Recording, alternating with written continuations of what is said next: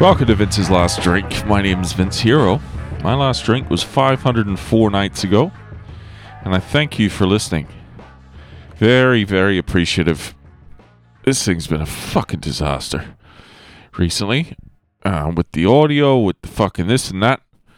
So, my deepest appreciation out to you. I just got home. Friday evening, 7:31, there was drinks in the office as I was leaving. Business has been around for 6 years, and there was some celebratory fucking champagne flying, and old Vince said no. I said, give me the fucking non-alcoholic beer that's going to bloat me for no benefit. Give me that. Let me hold that and sip on that.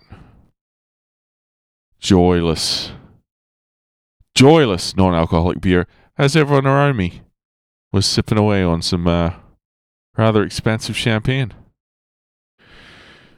I'm a man of discipline these days, and I'm a man of conviction and consistency. But, fuck. Tempting. Very tempting. I actually thought it was non-alcoholic champagne for a second.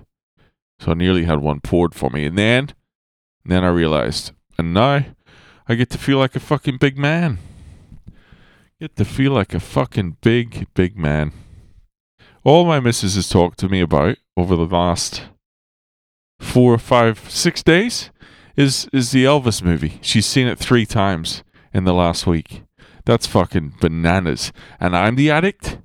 Think you got yourself a bit of a fucking Presley problem, darling. But, why was I telling you that? I can't remember. Oh, fuck. No, can't remember. Why the fuck was I telling you that? Doesn't matter. It'll come to me. But I was, fucking, she's singing the songs at me. She's doing the fucking Unchained Melody at me. It's too much. Too much Elvis. I'm not an Elvis fan anyway, but she's taking the piss. And I know singing is supposed to be joyful. I know it's supposed to be, I'm from an Irish family. There was singing in the house. The grandparents would get together. One of them would sing the fucking, so they'd sit right next to each other, side by side on the sofa, like they were sitting on the bus. And the one granddad would be fucking singing, and the other one would be leaning into him and going, yes. Ah, that's it, Billy. That's it. Oh, that's it, Billy. And you know what? Billy was a fucking wanker. The other Granda, he was, the guy, Billy couldn't fucking sing. But the other Granda was in his corner, and he was supportive because he knew that singing's supposed to be, it's an expression of whatever. And I don't have any of that in me. I don't want to hear my partner sing, especially when it's Unchained Melody. Billy was a fucking dickhead when I think about it. My mother's got some problems, and a lot of them came from him. The other one was a fucking alcoholic, literally fall down drunk by midday, drinking wild turkey every day. But Billy was a fucking... I remember we went to see him, and I didn't know him for shit at this stage.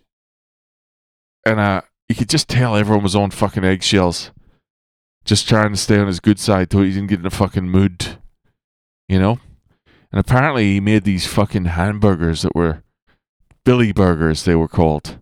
And everyone went on about these fucking burgers, how good these fucking... When Granda Billy makes these burgers, and I don't care, I'll name his name, he's fucking dead. But these Billy burgers are going to be the best thing. You just wait until you get a Billy burger in you. And I remember waiting, because I'd had McDonald's by this stage, and I thought, fuck, these Billy burgers must be something. They must really be... And we walked. I remember we fucking walked out in the cold. This is Belfast. Freezing. Dark. Dark at 3:30 p.m. to go and find the polystyrene things that you put burgers in, or you did back then anyway, before polystyrene ruined the environment. We went in this big, long fucking 3-mile trek to get the polystyrene containers to put the burgers in. And everyone's going, oh, when we get the Billy Burgers are going to be, oh, you wait and see. And, you know, we get back and he's got the kitchen sectioned off, and I respect that.